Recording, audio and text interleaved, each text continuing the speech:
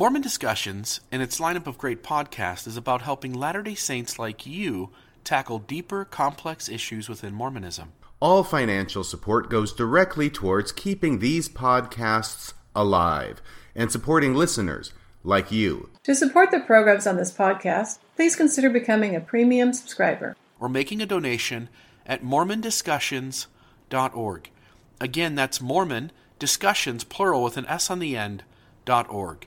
Donate today and support programs like Mormon Discussion, Radio Free Mormon, Mormon Awakenings, the Mormon Wellness Project, Mormon History Podcast, Marriage on a Tightrope, and others. If these programs benefit you, and you want to see these continue, please consider making an annual donation starting today. All donations are tax exempt inside the United States and go towards keeping the podcast alive.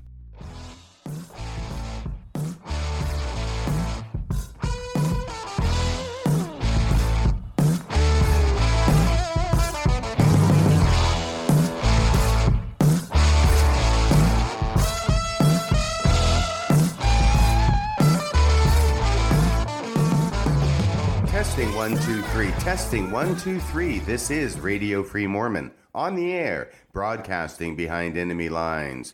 Tonight's episode, MTC Sex Scandal. Update, BYU Police Report, Bombshells. In the last episode, I detailed my efforts to obtain from the BYU Police Department an unredacted copy of the police reports related to their investigation of Joseph Bishop and his alleged rape of McKenna Denson at the MTC back in 1984. I am still waiting to hear back from the BYU Police Department in response to my requests and my appeal. But in the meantime, I have managed to find a less redacted copy of the police reports. It is less redacted. It is not completely unredacted. There are still some lines in it that are blacked out. But compared to the police reports that were released to the media and that were released to me, there are 3 places where it is less redacted, 3 places where we can now know what was behind the blacked out lines in the police reports. And what we can see is that in all 3 cases, the BYU Police Department may indeed have had reasons for blacking out these lines, reasons that have nothing to do with the public information laws in Utah, but have reasons to do with an ongoing cover-up of information obtained by the BYU Police Department in their investigation. The first unredacted line I have in this new copy of police reports is on the bottom of page 6. This is where the BYU police are interviewing Joseph Bishop at his home in Arizona. In the version of the police reports released to the public and to me, it states as follows. Interview with Joseph Bishop. After interviewing blank, and that would be McKenna Denson, after interviewing blank, Detective Long and I met with Joseph at his blank residence on December 5th, 2017. Joseph's account was fairly similar to blank, except for the rape. Joseph told us that he did go to his small MTC preparation room in the cafeteria area with blank. Then, while talking to her, he asked her to show him her breasts, which she did. When asked to explain why his account about the rape was different than hers, he said he either can't remember it or that blank was exaggerating her account. Joseph said the room did not have a bed, TV, or VHS tapes. It is at this point, in the redacted version released to the media, that 4 entire sentences are redacted. They are completely blacked out, so that the reports underneath those blacked out places cannot be read.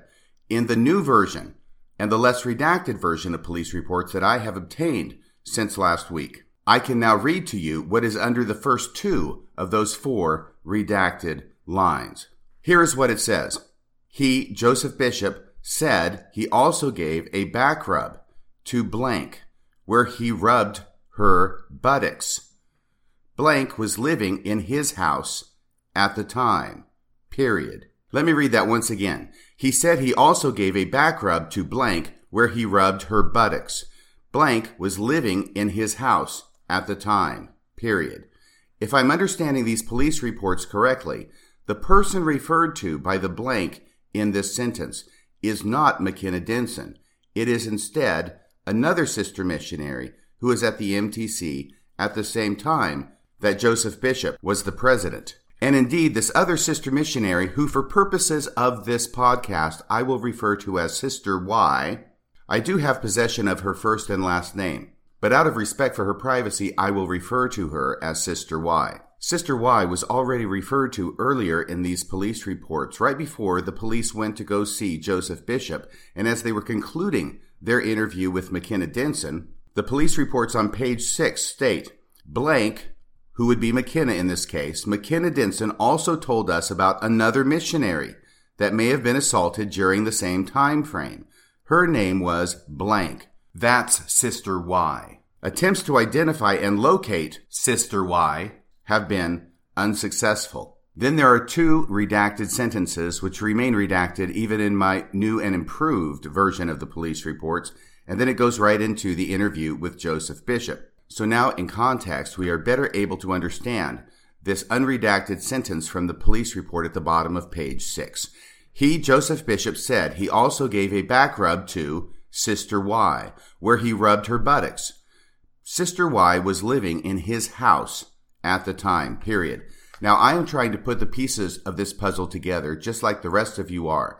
And if my understanding is correct, Sister Y is one of the other sister missionaries who, with McKenna Denson, met in Joseph Bishop's office at the MTC in order to talk about things related to their sexuality and past sexual experiences they had had in their childhood and teenage years. And when Joseph Bishop winnowed those 4 sister missionaries down to 2 missionaries, including McKenna Denson, Sister Y was the other sister missionary meeting with McKenna Denson in Joseph Bishop's office. And then Joseph Bishop winnowed that down to meetings one-on-one with McKenna Denson. It is unknown whether Joseph Bishop was doing the same kind of winnowing with the other 3 sister missionaries, as he did with McKenna Denson, first winnowing them from a group of 4 down to a group of 2, and then winnowing them from a group of 2 down to one-on-one conversations with these sister missionaries. Again, if I am understanding all the information that has come to light, including the recorded interview that McKenna Denson did with Joseph Bishop in early December of 2017,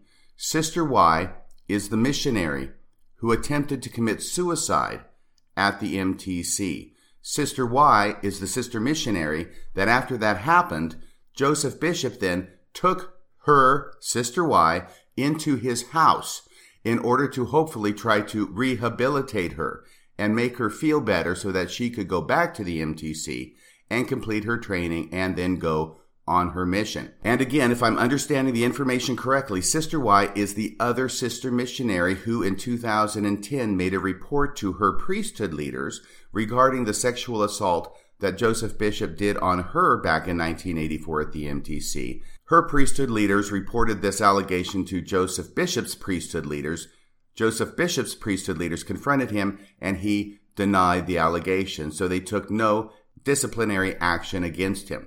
This was the same year that the same priesthood leaders apparently confronted Joseph Bishop regarding the allegations made by McKenna Denson, which Joseph Bishop also denied, and which Joseph Bishop's priesthood leaders once again felt they didn't have enough information to proceed with a disciplinary hearing. Now, I do not know the reason why Sister Y attempted suicide at the MTC, but it is certainly possible that the reason she did was because of the undue attention that she was receiving from Joseph Bishop. If that is the case, it makes it only more appalling that Sister Y was then taken into Joseph Bishop's home in order to recuperate, where he again assaulted her sexually. And going back to the audio recording of the interview that McKenna Denson did with Joseph Bishop in early December of 2017, it is my understanding that Sister Y is the sister that McKenna Denson confronted Joseph Bishop about in that interview. McKenna Denson was not able to remember the last name of this sister missionary and asked Joseph Bishop if he remembered her and then said her first name, and Joseph Bishop remembered her, not only her first name, but her last name. McKenna Denson then asks in the interview if Joseph Bishop molested Sister Y, and Joseph Bishop says yes. I think it is also in the audio recorded interview where Joseph Bishop says that he gave Sister Y a back rub and then it became frisky, quote unquote. Well, in the interview, we don't know what he meant by frisky, but in the police reports, Joseph Bishop goes on to define a little more what he means by frisky, and that was giving Sister Y a back rub where he rubbed her buttocks. Once again, that line in the police report was redacted. That means the BYU police did not want the public to know that Joseph Bishop had admitted to sexually assaulting another sister missionary.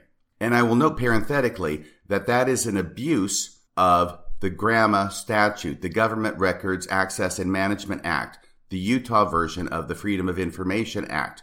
That is not allowed to be redacted under the law in this police report. That is not a legal basis for redacting that information. What would have been appropriate would have been to redact the information of the name of this sister missionary, but not to redact the other parts. Properly redacted, the BYU Police Department should have released it as follows. He said he also gave a back rub to blank, where he rubbed her buttocks. Blank was living in his house at the time. That is what should have been released to the public. That is what the law requires to be released to the public. And still, in this less redacted version that has come into my hands, the next two sentences in the police report remain blacked out. I will continue to try and get to the bottom of this and find out what's behind those last two blacked out sentences in the police report. And I will keep you updated on that as things progress.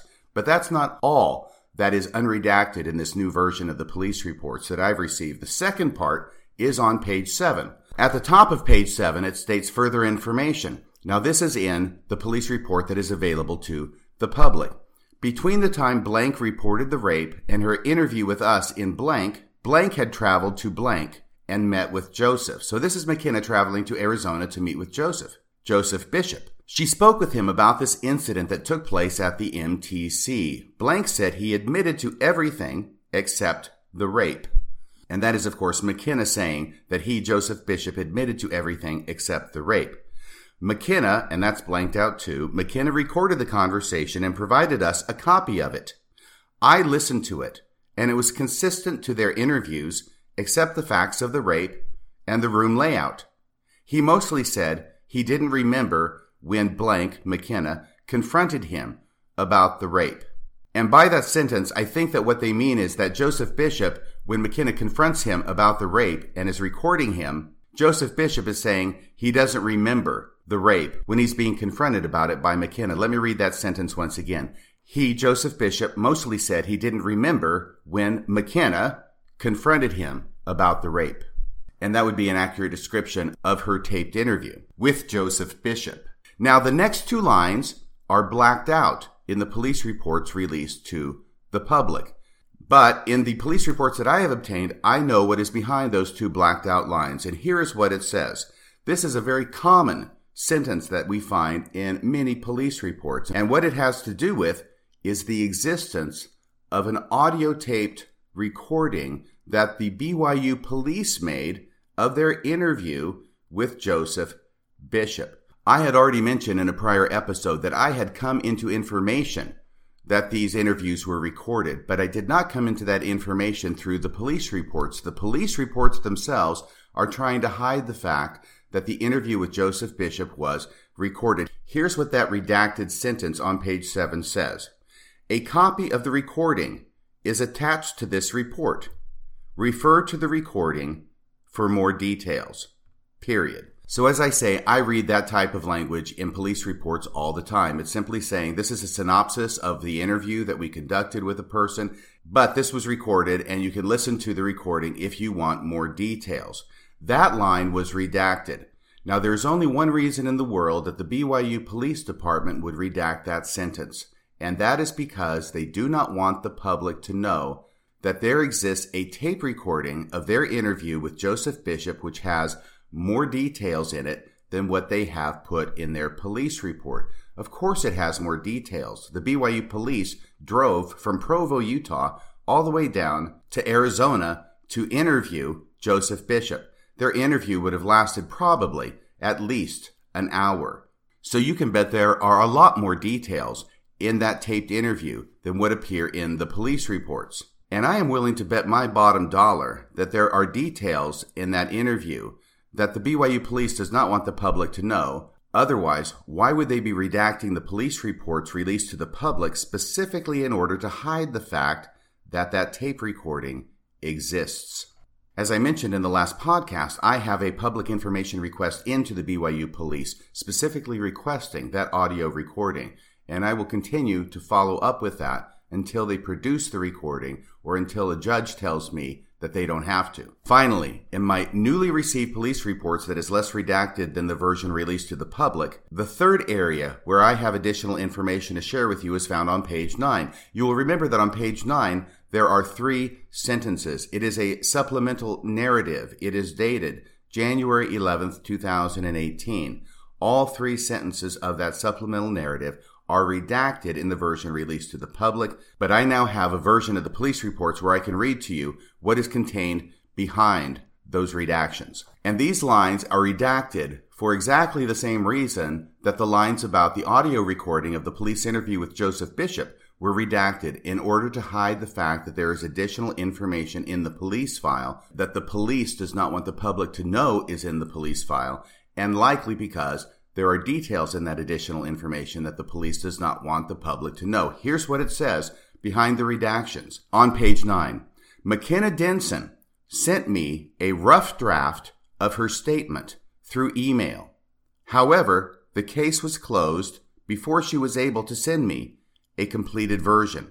Let me read that once again. McKenna Denson sent me a rough draft of her statement through email. However, the case was closed before she was able to send me a completed version. Now, McKenna Denson is once again blacked out in this new version of the police report, but it's obvious who they're talking about. She is the alleged victim here. She is the one who sent a rough draft of her statement through email to police. But before she was able to send a completed version of her statement, the case was closed because the prosecuting attorney said the statute of limitations had run. So the only reason for the police to redact these sentences is because they don't want the public to know about the existence of a rough draft statement sent to police by McKenna Denson. It was sent by email. It was obviously received by the police.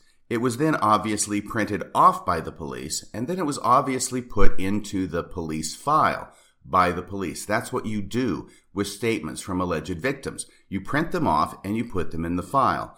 This statement by McKenna Denson is in the possession of the BYU Police Department, and they are playing a dangerous game of cat and mouse. They are redacting their police reports in such a way as to hide the existence of this statement by McKenna Denson, and they are redacting their police reports in order to hide the existence of the audio recording of their interview with Joseph Bishop. And once again, it doesn't take a rocket scientist to figure out that the reason they're hiding the existence of this recording and this document is because they don't want to release the contents of this recording and this statement to the public. Now, once again, this is in violation of the law. These redactions are not permitted under the law. What is required by the law is that when a request is made for police reports under the Freedom of Information Act in Utah, that the police give up everything that they have. Now, they can redact it, of course. Once again, that's commonplace. They can redact things in order to hide the names and identifying information of parties or victims in the police reports. But you don't get to redact police reports in order to hide other information that you have in your police file, and then also not send that additional information that's in your police file in response to the Freedom of Information Act request. To be clear, a Freedom of Information Act request to the BYU police requires them to give up anything and everything that they have. The Freedom of Information Act does not require the person requesting the information to say, hey, I want the statement by McKenna Denson that she wrote to you as part of your investigation. No, they're supposed to produce that as a matter of course. But what they're doing instead is hiding the existence of this information. And then when people, such as myself, make requests under the Freedom of Information Act, they're going to produce something that is redacted to hide additional information that they have and not produce that additional information, even though they are required under the law to do so. That is why I am calling this a dangerous game of cat and mouse that the BYU Police Department is playing. I am unable to tell you if they are consulting with other people higher up in order to make these decisions, or whether they're making these decisions on their own. But I will say that these are redactions that are very much out of the ordinary that I see in police reports. And I will also note for the record that the immediate supervisor of the chief of police of the BYU Police Department is the vice president of student life at BYU. And from the vice president of student life at BYU, it goes up to the president of BYU. And from the president of BYU, it goes up to the apostles.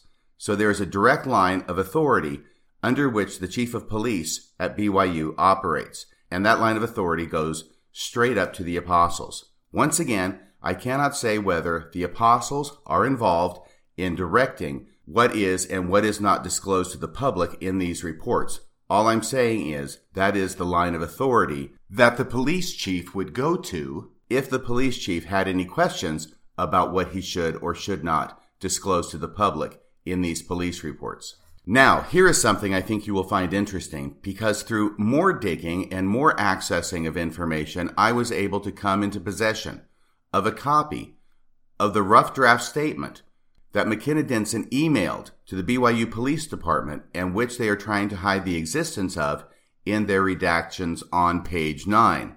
There are a couple of very significant items in this 6-page statement, and I will comment on them when we get to them.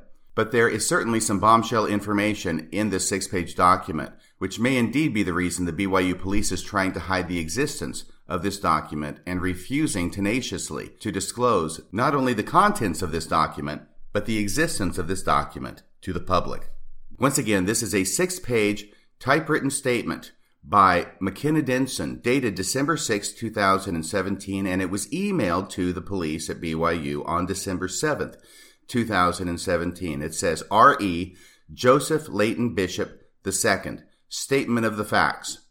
I, McKenna Denson, previously known as blank. I'm going to be doing some redactions of my own on this letter. Now, in this letter that I have, there are no redactions, but I'm going to redact it as I read it in this podcast in order to protect the privacy of certain parties. I, McKenna Denson, previously known as blank, entered the Missionary Training Center in Provo, Utah, on or about the 4th of January, 1984, to serve a mission call in the Columbia Cali Mission. Now, that's C-A-L-I, the Columbia Cali Mission. The first day I arrived, all the missionaries were asked to meet in an auditorium. I was singled out in a crowd of 12 to 1,500 missionaries by President Joseph L. Bishop and asked to bear my testimony. The following day, he singled me out again and asked me to give the prayer. I don't recall if it was the opening or the closing prayer. I was called out of my Spanish class on multiple occasions to go to the president's office. One instance included 3 other sister missionaries. We were asked specific questions about our childhood and our family's activity in the church. We each spoke of childhood trauma. We all seemed to have that commonality. Each of us had endured sexual abuse. On another occasion, President Bishop called me out of class, and only one of the 3 other sisters was in the president's office. Her name was blank, and this is Sister Y. She, Sister Y, told a story about going to the prom with a boy, and she fell asleep on his shoulder and drooled on his shoulder. I remember this because I was mortified. I would have never told that story out loud. Sister Y and I met with President Bishop on a couple of other occasions, but I don't recall any conversations that were not centered around our childhoods. I had a baby out of wedlock and gave her up for adoption through the church. President Bishop gave me special permission to go to the temple and write her a letter. Going to page 2. On a separate occasion in the president's office, he told me we were alone. He told me that he and his wife were in a sexless relationship. He shared that he liked her to fix a candlelit dinner and wear a blouse that had elastic. I pictured a peasant blouse. President Bishop said he liked her to wear it pulled down over her breasts, so she was bare-breasted at dinner. On a separate occasion, President Bishop said that he and a few other leaders liked to go to the hot springs or hot tub in Wyoming. He told of an incident where a young woman was there with them, and she took off her bikini top and exposed her bare breasts. The most serious incident occurred one afternoon. I was called from class to meet with President Bishop in his office. He told me he wanted to show me a special room where he did his preparing or preparations, quote unquote. He escorted me out of his office and we turned toward the reception area. We went down a hallway and he opened a locked door that led ... and the ... is in her letter. He opened a locked doorway that led ... I don't remember if there were any stairs or not, but I think there might have been. He escorted me through the first locked door and towards another small storage room, which was also locked. He unlocked that door, escorted me in, turned on the light, and closed the door. Now, of course, at this part in the report, McKenna Denson is describing the lead up to Joseph Bishop taking her to his special preparation room in the basement and raping her. But what is critical in this statement is that McKenna Denson remembers not just one, but two locked doors through which President Bishop had to take her in order to get to his room where he raped her. You will recall that when this story was initially hitting the fan back in late March of 2018, on Thursday, March 22nd, after McKenna's description of this room had been circulated in the media, an anonymous former employee at the MTC had come forward and had said that he worked in the basement and that he had to come forward because McKenna Denson's description of that odd room in the basement was exactly the way it was when this former employee worked there. And on top of that, this former employee said that in order to get to this room in the basement from the regular part of the MTC on the ground floor, a person had to go through more than one locked door to get there. There was no way that any missionary should have known about the existence of this room, which McKenna Denson obviously knew about because she accurately described it in her statements to the press. But in her statements to the press, McKenna Denson, to my knowledge, did not mention anything about having to go through locked doors in order to get to this room. But in this letter to the BYU police written by McKenna Denson and sent to them on December 7th, 2017, she mentions not just one, but two locked doors through which Joseph Bishop took her in order to get to this room. This is huge corroborative evidence that what McKenna Denson is saying is accurate. If she had made this statement after the anonymous employee came forward in the end of March of 2018, well, then she could have been copying what this employee said. But no, she didn't. She said it months before on December 7th of 2017. This is rock solid corroboration that what McKenna Denson is saying about the existence of this room and her being taken there by Joseph Bishop actually happened. So let me read it to you once again, and then I'll go on with the letter. He escorted me out of his office, and we turned toward the reception area. We went down a hallway, and he opened a locked door that led ... I don't remember if there were any stairs or not, but I think there might have been. He escorted me through the first locked door and towards another small storage room, which was also locked. He unlocked that door, escorted me in, turned on the light, and closed the door. Going on now with the letter by McKenna Denson. And once again, remember that this is the letter the BYU Police Department does not want the public to know even exists. Continuing with McKenna Denson's statement to the police, we're still on page 2. There were no windows in this room. There were no windows. This was like a storage closet. In this room, there was a twin-size bed, dormitory style, not with a headboard and footboard. This was on the right as we entered. Across from that was a small table, the kind used in Relief Society or any classroom in a church. There was a chair, a metal chair with something on the seats. Lots of something. Couldn't sit there. In my mind, I see books and magazines, but I do not know if that is accurate. I just know the chair was occupied by stuff. We sat on the bed. I sat near the door. He sat next to me. He told me that he liked to go to that room to get away, and because it was quiet. We chatted, generically, for a bit. Then he leaned in to kiss me. I pushed him away, and I think he apologized, but I got up to leave, and he leapt in front of me and locked the door and stood, blocking it. He took me by the wrists, not hard and not gentle. He sat me down on the bed. There wasn't a lot of room between the bed and table. The next thing I remember is he grabbed my blouse and tore it open. It was my favorite blouse, and though he didn't tear it, he ripped 3 buttons off of it. He squeezed my breast really hard and bruised my chest bone. The padded bra kept me from bruising in the tender tissue, I assume. The next moment he had my skirt and was trying to pull it up. It was a red A-line skirt, and he tore the seam from the intended slit in the back to just below my fanny. He pulled down my pantyhose and garments with one pull. He grabbed them both at the same time. I don't know how he became exposed, but his pants were down, between his ankles and knees. He forced himself on me and forced my legs apart and penetrated about 1.5 to 2 inches. He was not fully erect, so he could not fully penetrate. He was grabbing at his penis, and I pushed him off. He forced me back down, restraining me with his palms on my shoulders. I kicked up at him and hit him, and somehow he let me go long enough for me to begin to sit up. I pulled on my garments and hose enough to get out the door. As I was leaving, he said no one would ever believe me. Look at you, look at me, quote unquote. I don't even really know if I took my shoes with me. I imagine that I did, but can't swear to it. I don't remember leaving or how I got to my dorm. I went to bed and pretended I was sick. I didn't speak to anyone except when a female came in, an MTC employee, I think, to ask if I needed anything. I did not report this incident. Now we are on page 3 of McKenna's statement, and at the bottom paragraph, she goes on to detail what happened after this incident.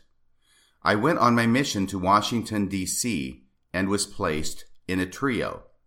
I was waiting for a visa. One evening, I began to feel agitated. I became very agitated and told the sisters I had to go get my camera out of the car. They didn't want me to go alone, but I went anyway. I had a full-blown panic attack. I didn't really understand what I was experiencing. I told them someone tried to rape me. They called our mission president, Swinton, Swinton. He sent me to live with a family in Provo, and she gives the name of the family, but I will not give it here. There, I was sent to a therapist. I don't remember his name, but he talked about himself the whole hour and kept telling me I had a secret. Now, the next line at the top of page 4 is a bombshell, but McKenna reports it matter-of-factly and only in passing. The next line reads, I had to meet with Elder Thomas S. Monson before I could be released back into the mission field. Let me read that once again, because you may think I made a mistake. I assure you I did not make a mistake, nor am I kidding. Quote, I had to meet with Elder Thomas S. Monson before I could be released back into the mission field. Period. End of quote. Now, I went on my mission in 1979, and if I had had a panic attack and had to return from my mission in order to get counseling and be cleared to go back on my mission, I expect that I would have met with my bishop. At tops, I would have met with my stake president. In no scenario can I imagine me meeting with an apostle of the Church of Jesus Christ of Latter-day Saints in order to be cleared to go back on my mission. This is significant. And I will also say that this one line may indeed be the reason that the BYU Police Department did not want the public to know about the existence of this written statement by McKenna Denson. Obviously, I cannot know that for sure, but it certainly seems that when McKenna Denson wrote about meeting with Elder Thomas S. Monson, and she wrote this on December 7th of 2017 to the police, and Thomas S. Monson was then currently the president of the church, that indeed the BYU Police Department, or whoever was pulling their strings, did not want this information in public view. Her letter goes on, I went to Wisconsin to complete my mission. Now she jumps ahead a few years. I reported the incidents of President Bishop to my bishop in about 1988. That would be Ron Levitt, the bishop of her young single adult ward. She goes on to give his name. His name was Ron Levitt. He reported to the stake president, who called and reported to church headquarters in Salt Lake. She goes on, Elder Carlos Acey visited me in Provo or Orem and interviewed me. I reported everything except the rape. I didn't think of it as rape, as he didn't have a full erection. Elder Acey said he would investigate the incident and let me know the outcome. Now, to break from this statement, to review some additional facts, this is the same Ron Levitt who was interviewed by the media on Thursday, March 22nd, 2018, the same week this story broke in the press. And what he said was he remembered McKenna Denson coming to him and reporting that Joseph Bishop had taken her and maybe some other sister missionary down into a room in the basement and showed them some pornography or something like that. His memory was not exactly accurate on that point. His memory, however, was very accurate when he said he never told anybody up the chain of authority in the church about this report by McKenna Denson. This is the same interview where he says that he had received at least 3 phone calls from church authorities in the 10 days prior to his interview with the media. I wondered out loud in a prior episode why it was that church authorities had to call him 3 times about their investigation of this case and whether they were simply gathering information from Ron Levitt or whether they were also giving information and direction to him about what he should and should not say to the media. At any rate, I will add here that if what Ron Levitt said to the media was correct, was that he did not believe McKenna Denson and that he thought she was neurotic and made up these kind of vile stories against respected church leaders, with no basis in fact, it is strange that Ron Levitt subsequently signed McKenna Denson's temple recommend in order to allow her to go to the temple to get married, especially when the last question on the temple recommend interview has to do with whether you are honest in all your dealings with your fellow man. And if Ron Levitt really felt this way about McKenna Denson, it is also strange that Ron Levitt allowed his teenage daughter to go live with McKenna Denson when McKenna Denson was residing in Taiwan. The reason I bring up these details is because they seem to conflict with Ron Levitt's opinion of McKenna Denson that he told the press in late March of 2018. To put a fine point on it, his actions at the time indicate that he had a very high opinion of McKenna Denson and her trustworthiness, enough to sign her temple recommend and enough to allow his teenage daughter to go live with her for the summer when McKenna Denson was in Taiwan. It is only now that he is being interviewed by the press in 2018 that he wants to say that she was neurotic and that he did not believe what it was that she was claiming about Joseph Bishop. McKenna Denson goes on with her statement to the police. About a year later, I was married and living in Taiwan. I had 2 daughters that were born there. Life moved on, and the MTC incident became further removed from my mind. I returned to the U.S. about 3 years later and divorced my husband. I have, over the years, tried to find out from my bishops and stake presidents the outcome of the investigation. Was it taken seriously? Was there a church council held? Was he excommunicated? Or did he deny the incidents? Now, in the next part of the statement, McKenna Denson describes what happened in 2010. In the spring of 2010, I was in Utah and called church headquarters myself, requesting information.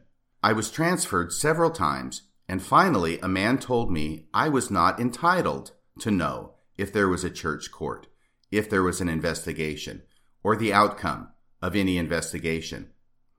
I told him I had a gun and knew where Joseph Bishop lived, and I would shoot the bastard myself. It wasn't but 10 minutes when 2 uniformed officers showed up at my door.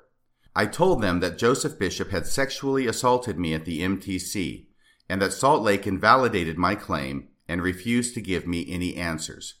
Since I had no gun with me, they didn't charge me with anything. Now that's the bottom of page 4 of McKenna Denson's statement. You will remember that this is the place where in the first church statement issued on Tuesday, March 20th, the church tried to make it sound like McKenna Denson had reported this allegation in 2010, and then church officials reported this to the proper police authorities, when in reality they did not report the allegation of the rape to the proper police authorities. They reported the death threat that McKenna made against Joseph Bishop to the proper police authorities, and indeed they showed up at her doorstep within 10 minutes of the phone call. But they did not charge her with anything because they concluded she did not have a gun. It was not a serious threat. Going now to page 5. Last year, around this time, I spoke with my stake president, Bertaldo, Bertaldo. I spoke with my stake president, Bertaldo. Now, this is her report that she made in 2016. Last year, around this time, I spoke with my stake president, Bertaldo, about the event in the MTC. I didn't explain details, but told him he had sexually assaulted me. President Bertaldo was very upset that happened and promised to contact Salt Lake and look into it and get back with me. It has been a year and still no word. Now McKenna details how it was that she contacted Joseph Bishop in order to do her interview with him, which she recorded and which was then leaked to the internet on March 19, 2018. Around the week before Thanksgiving this year, that would be 2017, I called the MTC and asked for information on the whereabouts of Joseph Bishop. They referred me to the mission office in Salt Lake at church headquarters. I eventually was able to speak with Jordan Kessler, Kessler. I told him Joseph Bishop was my mission president, and I was hoping to get in touch. Mr. Kessler gave me Bishop's address in Chandler, Arizona, and the name of his wife, blank. Her first name is mentioned in the statement. Out of respect to Joseph Bishop's wife's privacy, I will not repeat it here. I looked online and found Bishop's ward, and there was a number for the missionaries serving in his ward. I dialed the number, and that number is given here in the report, but I will not repeat it. I dialed the number for the missionaries and spoke to an elder blank. The last name of this elder is given in this report, but I see no purpose in mentioning his last name here. I dialed the number of the missionaries and spoke to an elder blank. I told him I was looking for my former mission president and hoped I had found him.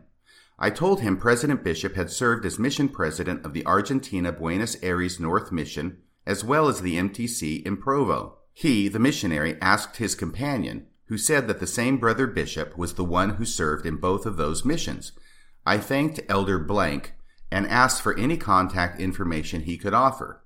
Elder Blank gave me Joseph Bishop's cell number, and that cell number is given here in the statement, but I will not repeat it on this podcast. Not long after, I called the Provo PD and explained a little about what had happened to me at the MTC. I soon received a call from Sergeant Robert Nelson, and we talked for a bit. Now, Robert Nelson is the same Officer Nelson whose name appears in the 9-page police report. He conducted the investigation together with another officer with the BYU Police Department. I soon received a call from Sergeant Robert Nelson, and we talked for a bit. He checked on a few details and called me again.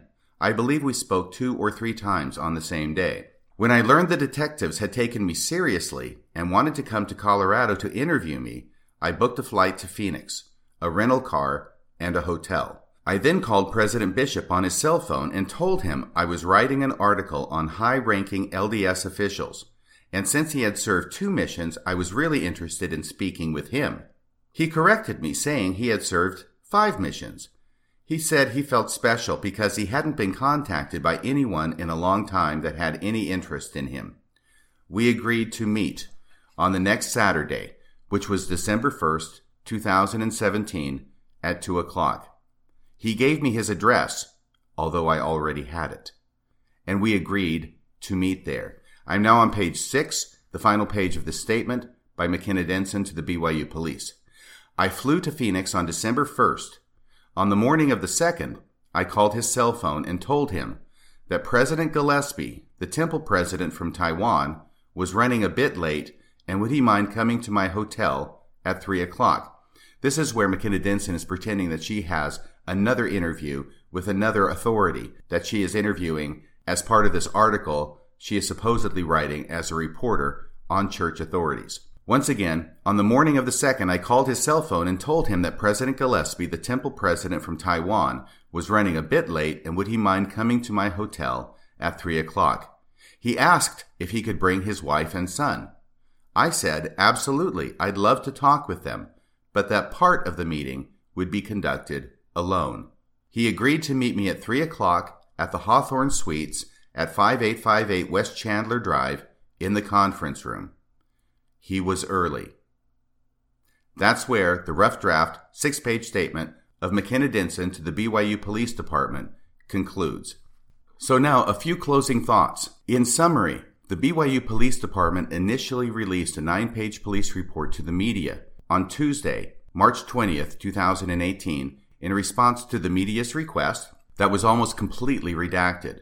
The media pushed back, and by the evening of the next day, Wednesday, March 21st, 2018, the BYU Police Department relented and produced to the media a much less redacted version of the police reports. But the less redacted version still had redacted sentences in it. We now know what was behind 3 of those redactions. Number 1, that Joseph Bishop had admitted to sexually assaulting a second sister missionary, and that this assault occurred in his home, and that this assault consisted of giving her a back rub where he rubbed her buttocks. Number 2, the redactions were designed to cover up the fact that the police interview of Joseph Bishop was recorded and has additional details in it that are not in the police report, so that the public would not know of the existence of this recording and therefore would not be able to access it through a Freedom of Information Act request. Third, the police redacted their police reports to cover up the fact that there was a 6-page rough draft statement from McKenna Denson in their police file, which at a minimum on page 4 mentions the fact that, quote, I had to meet with Elder Thomas S. Monson before I could be released back into the mission field. In any normal case, none of these redactions would have been made by the police department. There is nothing in that information that in a normal case would be redacted. A police department acting pursuant to its normal standard operating procedures would have disclosed that information in the reports they released to the media and not redacted that information. This is suggestive of the fact that the decision to make these 3 redactions was not made by the BYU Police Department, who under normal circumstances would not have made these redactions. There is nothing in these redactions that is permitted under the law and nothing that a police department would be averse to releasing to the public. And yet, the redactions were made, which raises the question of who was it who decided to make these redactions. Once again, the BYU Police Department is wholly owned and operated by BYU, Brigham Young University, and Brigham Young University is wholly owned and operated by the Church of Jesus Christ of Latter-day Saints. We know that the LDS Church, or at least its lawyer, was conducting an intensive investigation into this case as far back as February, if not January, of 2018. It is difficult to believe that as part of that investigation, they did not receive a copy of these police reports, and it is quite possible that the version received by the church in response to its request for the police reports was not redacted at all. So all I am saying is that at some point prior to the media requesting a copy of these police reports on March 19th or March 20th of 2018, the church almost certainly already had a copy of the police reports. And the decision was made by somebody, and it looks like it was made by somebody other than the BYU police, that certain information would be redacted in order to hide the fact that the police department had more information than what it wanted the public to know. And finally, because the BYU Police Department is owned and operated and run by the Church of Jesus Christ of Latter-day Saints, and because the chain of authority goes directly from the chief of police to the vice president of the Brigham Young University Student Life Department, and from there up to the president of the university, and from the president of the university up to the apostles, we have a situation that is beginning to look suspicious indeed. And unfortunately, because the BYU Police Department is run by the church, every member of the BYU Police Department up to and including Chief Stott has their paycheck signed by the Church of Jesus Christ of Latter-day Saints. Think about it. The Church of Jesus Christ of Latter-day Saints is being sued by a woman who claims she was raped in 1984 when she was a sister missionary by the president of the Missionary Training Center in Provo, Utah. The people who end up doing the investigation are the BYU Police Department, a wholly owned subsidiary of the Church of Jesus Christ of Latter-day Saints.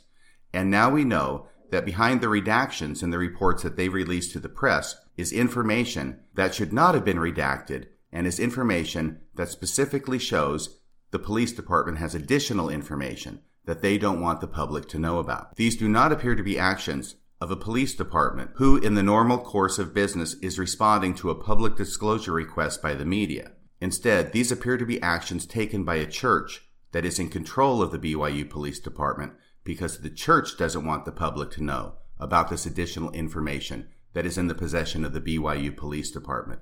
And let me stress, information that is in the possession of the BYU Police Department is necessarily in the possession of BYU, which means it's necessarily in the possession of the Church of Jesus Christ of Latter-day Saints. This is a massive conflict of interests. And the reason it's a conflict of interest is because it allows the church to pull the strings of the BYU Police Department as to what it is that they will and will not make known to the public.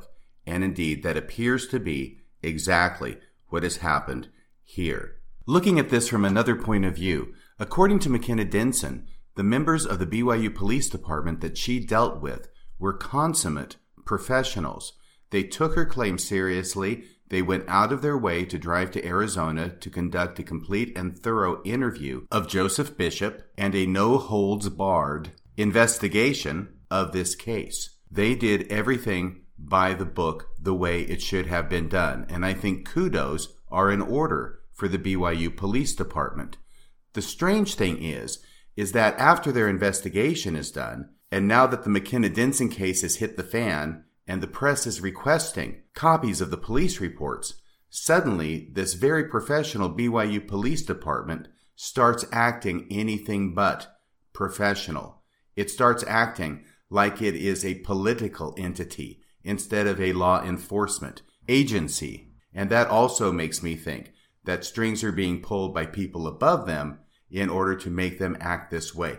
They are the front men. They are the fall guys. They are the patsies.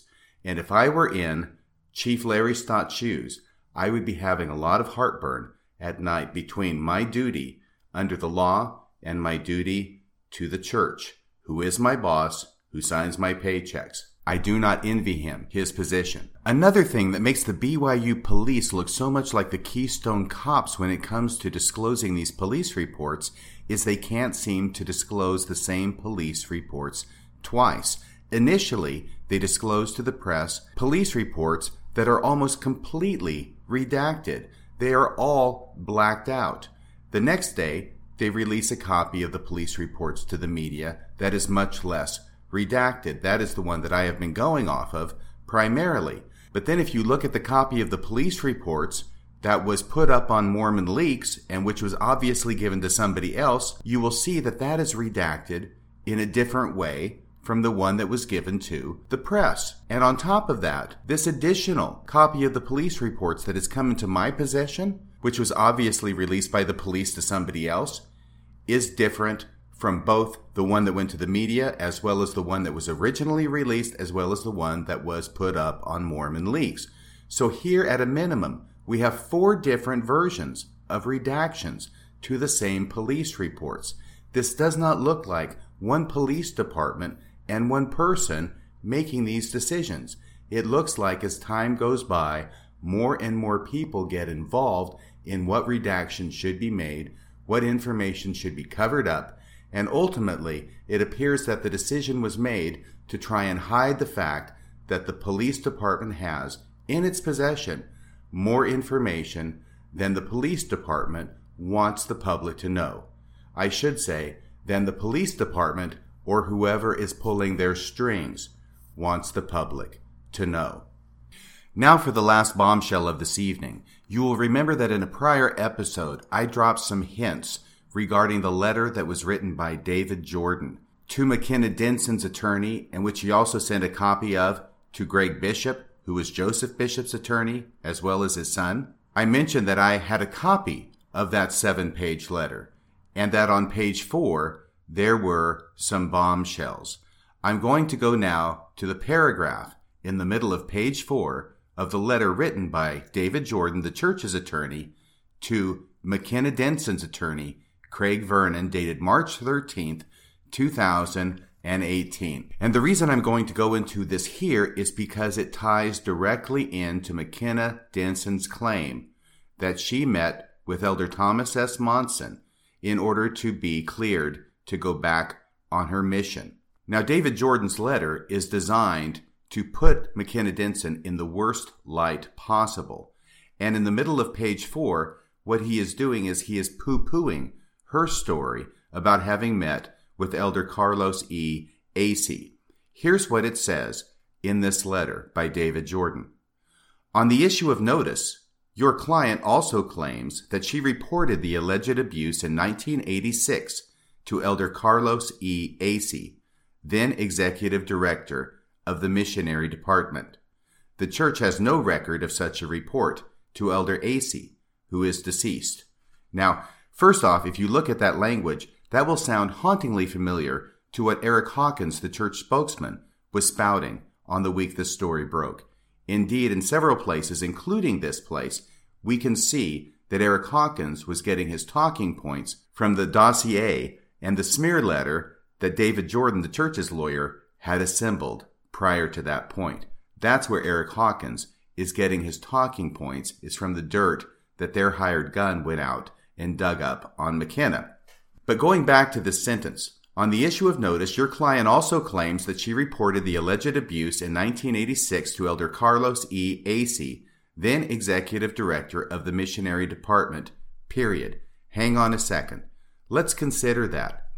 That was a really, really good guess that McKenna made if she made up the story that she met with the general authority and that general authority was Carlos Acee, because he was then, according to this letter by David Jordan, he was then the Executive Director of the Missionary Department. In other words, out of all the general authorities that McKenna Denson could have picked to have meet with her, Elder Carlos E. Acee, as the Executive Director of the Missionary Department, would have been exactly the right general authority who would have met with her over these allegations.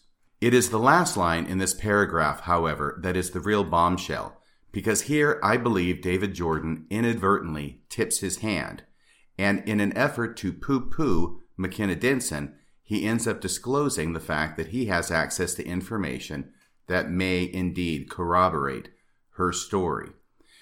Leading into that sentence, the church has no record of such a report to Elder Acee, who is deceased.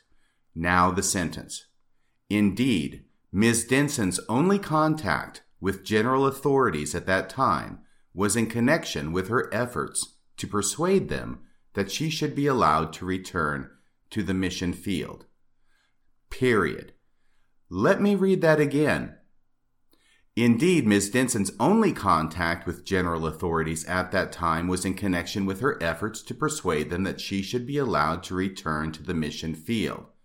Okay, hang on a second, David Jordan. What general authorities are you talking about? You obviously can't be talking about Elder Carlos Acee because you've just discounted her story about having met with him. You obviously can't be talking about Joseph Bishop because he never became a general authority. So what general authorities are you talking about that McKenna Denson made contact with in order to persuade them that she should be allowed to return to the mission field? And why is McKenna Denson a nobody sister missionary in a church that has tens of thousands of missionaries at the time meeting with any general authorities in order to persuade them that she should go back into the mission field? Why are these general authorities giving her the time of day, much less meeting with her? And what evidence and documentation are you looking at, Mr. Jordan, that lets you know that Ms. Denson's only contact with general authorities at that time was in connection with her efforts to persuade them that she should be allowed to return to the mission field, and was, in fact, one of those general authorities that you know about, David Jordan, and that is in the information that you have perused in the church files that you had access to, was one of those general authorities that McKenna Denson met with, Elder Thomas S. Monson of the Quorum of the 12 Apostles. Until next time, the investigation continues. That's about all for tonight. Until next time, this is Radio Free Mormon, signing off the air.